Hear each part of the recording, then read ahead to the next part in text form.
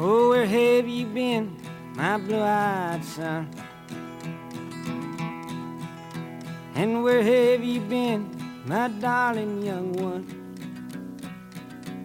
Hello, and welcome to another episode of Yoga for the Revolution, a show about self-care in the age of resistance. Today we're talking about how to stay resilient and present through mindfulness when the world takes yet another shift towards madness.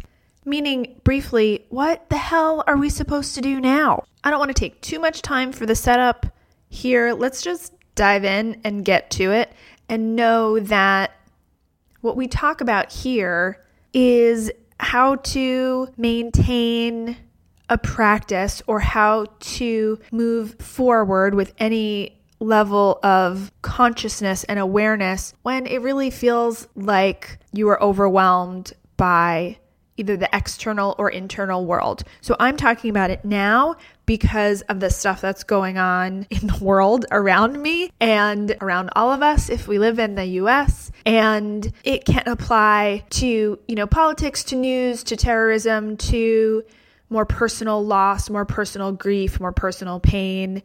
And that's why I think it's universally important. So again, diving in, let's just get into it. I was struggling this week. I feel like I say this every week. I don't struggle every day. It's not like I wake up every morning. I'm like, everything's awful. What will I do? But I struggle when I come to talk to you guys, and I want to make sure what we talk about is relevant and helpful. I don't want to just yammer on. I want it to be helpful. So what could possibly be helpful when there are bombs being delivered to CNN and to politically vocal Democrats? What in the world could possibly be helpful? So I started just researching and looking things up. How do we stay focused when shit hits the fan, basically? For Buddhists, what I've read about and discovered is that the first step towards, survival or resilience or just a functional life comes from accepting what is. Just accepting this moment, accepting it as it is, because it may be really bad or it may be great, but it's the only moment you actually have. You can't be in the past or go back to the past, and you can't jump to the future to some other time where this isn't happening. So spending too much time in your head on either the past or the future is not productive. I sometimes have trouble with acceptance because I'm not necessarily ready to accept. I have defined in my head acceptance as some kind of tacit approval, and I think we need to take that apart a little bit. I don't approve of what is happening. I'm not okay with it. I do not approve. But there is a difference between approve and accept. I was trying to think about what is the opposite of accept, and I kept on going back and forth between deny and defy. If I don't accept something, I'm either denying that it is what it is, I'm denying it exists, or I'm fighting against what is. Fighting against reality has its own side effects, like suffering, but I'll get back into that. It's either this isn't happening, or goddamn if I'm going to let this happen. But here's what I think. I think even defiance requires acceptance, or another word might be acknowledgement of what is real in the world. We can't change anything or feel it or move it or do anything until we accept and acknowledge what is real in the world. And it takes strength to accept. So when we talk about the first step as accept what is, I think that takes some work on the inside. And I would even take a step back instead of jumping into just accept it to feel. What does it feel like to me in this moment in time? Is there grief? Is there anger? Is there hopelessness? Take some time to feel that. Acknowledge those feelings. They are real. They are part of the current reality in the moment. They are part of the present reality. They're part of the truth. Don't deny that this moment contains pain. Accept that this moment contains pain. And that might be its own practice, its own meditation. That can be your whole practice. That can be what you do every day. Just sit and accept that things aren't good all the time, that you feel pain, that the world is not the way we want it. Which brings us to another common teaching that it's our attachment to things being a certain way, a more perfect way, that is what leads to suffering. And I can struggle with that sometimes too. I like being attached to a world where no one sends bombs through the mail. I am attached to a world where a whole group of people are not declassified out of existence by GOP policy. I am attached. I cling to a world where the idea of law and human kindness exists. I admit I am attached, but this is not always our world. And this is where we go back to acceptance. So let's pause for a moment because I sometimes have stuff come up around acceptance. Again, it's around the idea that acceptance means tolerance of. Acceptance could mean that I'm okay with, or I'll let it slide, or it is what it is, what are you going to do? So I'm not talking about a passive acceptance here. You don't have to stop at acceptance, but we can start there. These things are happening, and we can't ignore that they are happening. We've got to instead move towards these things, acknowledge them, feel the effects, examine the results. There is something to be learned there. And I don't say this in a surface way, like I stubbed my toe. What lessons can I learn from that? Although there are likely lessons to be learned from that particular toe style suffering, which is probably stop rushing around and pay attention to where you're putting your feet. But we can't change the current discourse in our country unless we understand it. We can't stop people from putting bombs in the mail unless we understand their motivation. I've got a clue. I've got some ideas about how they're motivated and by whom. But if we really want to stop all of that anger and pain that motivates those kinds of actions, we need to acknowledge that those feelings exist in the world, that people have them, that people are motivated to take that kind of action. And we need to learn from that so that we can shift it. We can't alter the course of democracy if we don't acknowledge the elements that are undermining it. Not just react, not just hit back, but really feel, accept that it exists, examine everything around it objectively a little bit, which is really hard. Examine it without just turning instantly to anger and learn. And this is where the idea of mindfulness comes in. I mean, it comes in everywhere, but here's where I want to talk specifically about mindfulness. And part of the reason I rely so heavily on this is I don't know what else to do. I'm not saying that mindfulness is a last-ditch effort by any means. It's not. I believe intellectually in my brain parts that mindfulness is a key step on the path towards right action. So there is that. Step on the path towards right action, check. But also, what the hell? I mean, what's going on? I was on the subway on Wednesday when the emergency bomb alerts sounded on my phone, on everyone's phone, and it's scary as hell. And here we all are underground getting this alert that makes clear that someone or a group of someones are systematically targeting the free press and democratic leadership with death. Not with bomb threats, but with bombs. And that is overwhelming. What do you do with that information as a person with a brain and a heart and a body? For me, the whole fight or flight kicks in. Either anxiety, faster heart rate, panic, or on the other hand, just shutting down. Roll your eyes, turn off the notification, go back to your podcast or your game or whatever. And I kind of saw a little bit of both on the train when those alerts came through. So yeah, sometimes I don't always know how to feel or process what is happening, what is real in the moment. I have trouble accepting that it's real and trouble turning towards that pain that is real to find clues on the path towards right action. I mean, what else can you do then but pause and breathe and try to be in the present moment to situate yourself, to become your own personal compass, to point you in some direction that is hopefully more productive than simply adding more pain and more anger and more suffering into the mix. Before we get to that, I want to pause to say thank you. Thank you for listening to the show. If you want show notes or to find more episodes, go to yogafortherevolution.org. All of our past and future episodes are there, along with a way to subscribe, which is free, by the way. Also, know that at episode 97, I mentioned this last week, we will be wrapping up sooner rather than later. And it's very possible, just as a heads up, that the last few episodes will come as like very special episodes on a timetable that may not be our weekly timetable. Some of this all depends on when the babies come. So if you are subscribed, whenever those episodes come out, they'll be automatically downloaded on your phone.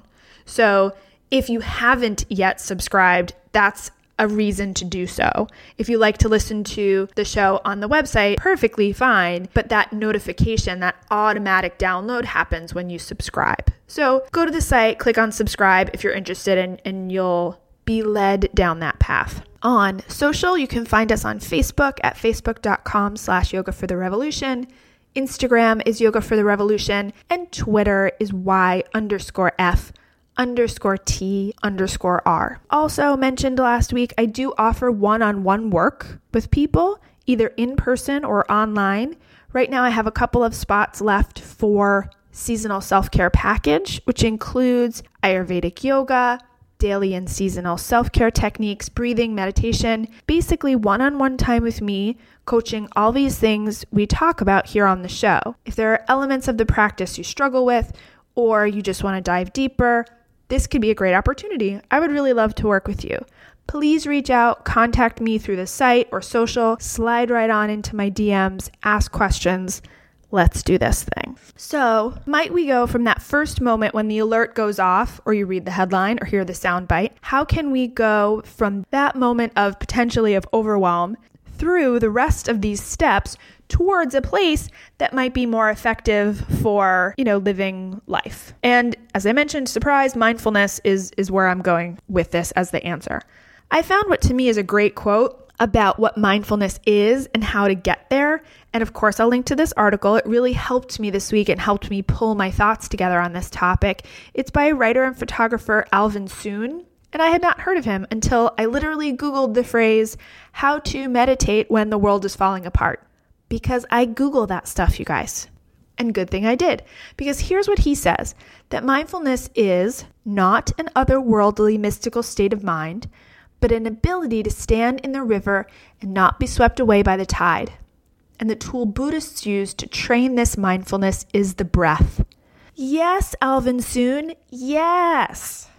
Thank you. When we were overwhelmed, what else can we do but breathe and try to remain present to reality? Not jump into the future, not tether ourselves to anger or even to action, but breathe. And through that breath, become more connected to our bodies, which only exist right this second. So here's a cool thing about the body. Your physical body doesn't exist in the past. Only your idea, your memory of the body. Them's just thoughts. That's not physicality. Same with the future. The future is only somewhere your mind can go. You cannot take your body with you when your mind goes to the future. So if you focus on the breath and the breath as a vehicle to connect you to your body, not thoughts or ideas about your body, but your body in reality right now, then you can only be in the present. Is that the coolest trick in the book? I think it is. Here's something our new friend Alvin quoted in his piece from Jack Kornfield. When you're overwhelmed by illness or loss, by the conflicts around you, when you feel you are lost in the darkness, sometimes all you can do is to breathe consciously and gently with your pain and anguish, and know that with the simple gesture, you are resetting the compass of your heart, no matter your circumstances. By taking that one simple, mindful breath, you will return again to compassion and realize that you are more than your fears and confusions. And another from Pema Chodron. We don't sit in meditation to become good meditators. We sit in meditation so that we'll be more awake in our lives. Aha! More awareness seems good. Awake to what is real and present in the moment seems good, because that's the next step towards right action. In my book, we can act from fear, from overwhelm, from anger. But that is what got us here. I don't know anything about whomever mailed those bombs, but I can guess that that person is acting from a place of fear, anger, attachment, hate, pain, that person is likely acting from those places, and I don't want to go where that person is. I don't. As hurt and angry as I am, as afraid, I don't want to have all of us turn on each other even more than we already are and kill each other by physical violence or by policy. So what choice do I have but to breathe? Acknowledge and accept what is real, that the external reality and the internal reality are what's actually happening right now. Breathe and create space around that reality. So let me pause there. What do I mean when I say create space around that reality? It sounds a little fanciful. So to me, it means not being the thing you are feeling.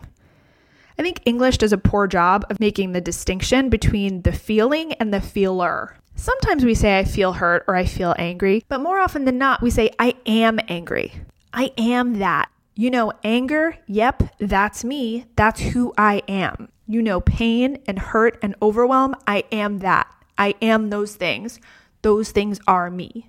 In our language, it can sound awkward or silly to say anger is present, hurtness is present, but it's really more accurate. I am not anger, I am feeling anger. I am not pain, I am feeling pain. I am so much more than pain.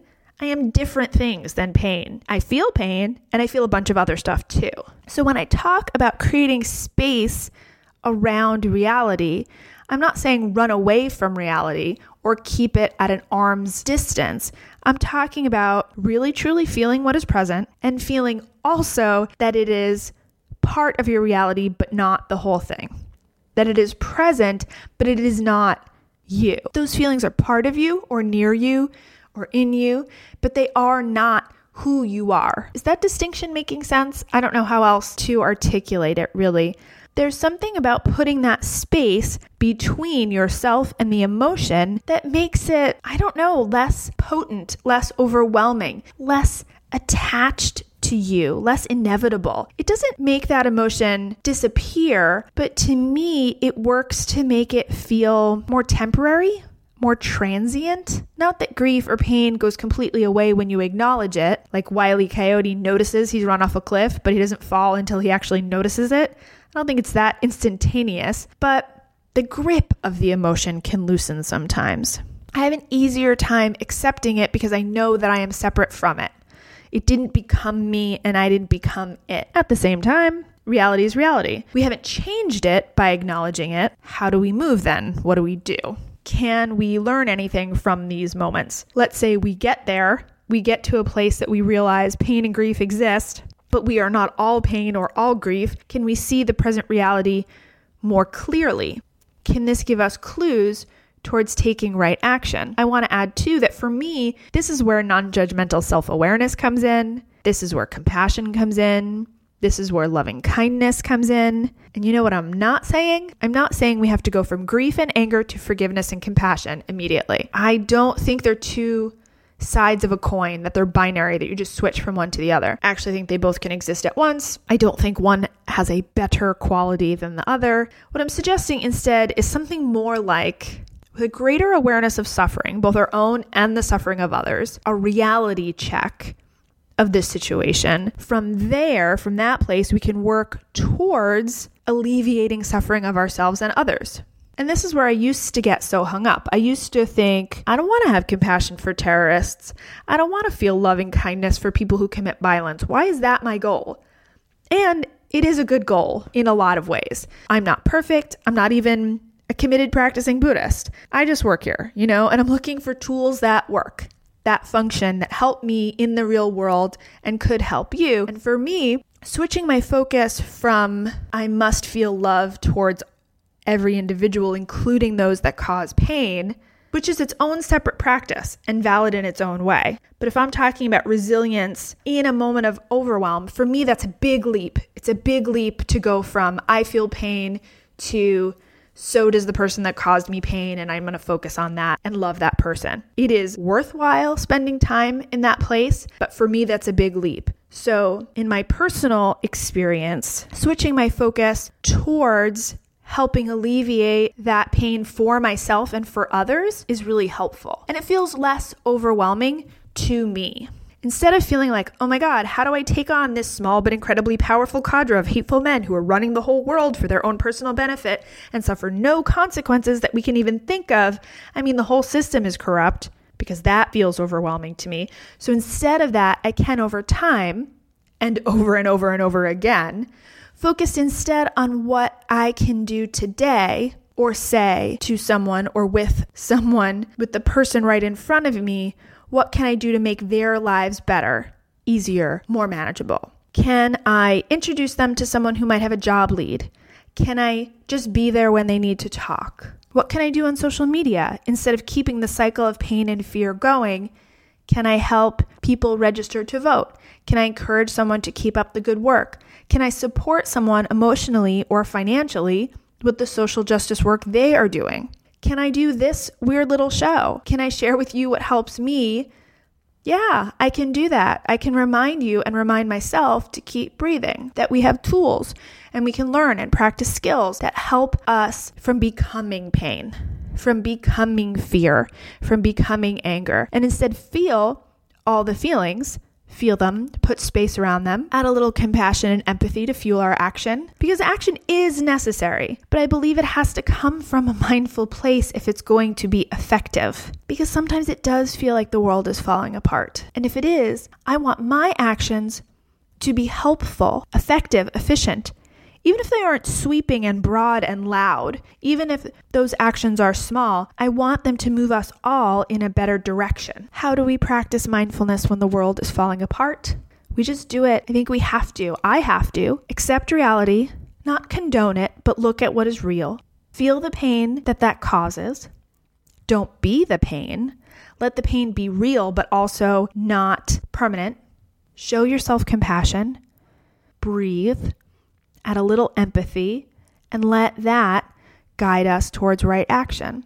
I am not suggesting it's easy or that I am successful at it all the time, because I am most certainly not. But in a way, I do think, even though they're not easy, that the steps are pretty simple if we keep practicing, keep breathing, and live to fight another day. And I'll tell it and speak it and think it and breathe it, and reflect from the mountains so all souls can see it. And I'll stand on the ocean until I start sinking, but I'll know my song well before I start singing. And it's a hard, and it's a hard rains are gonna fall.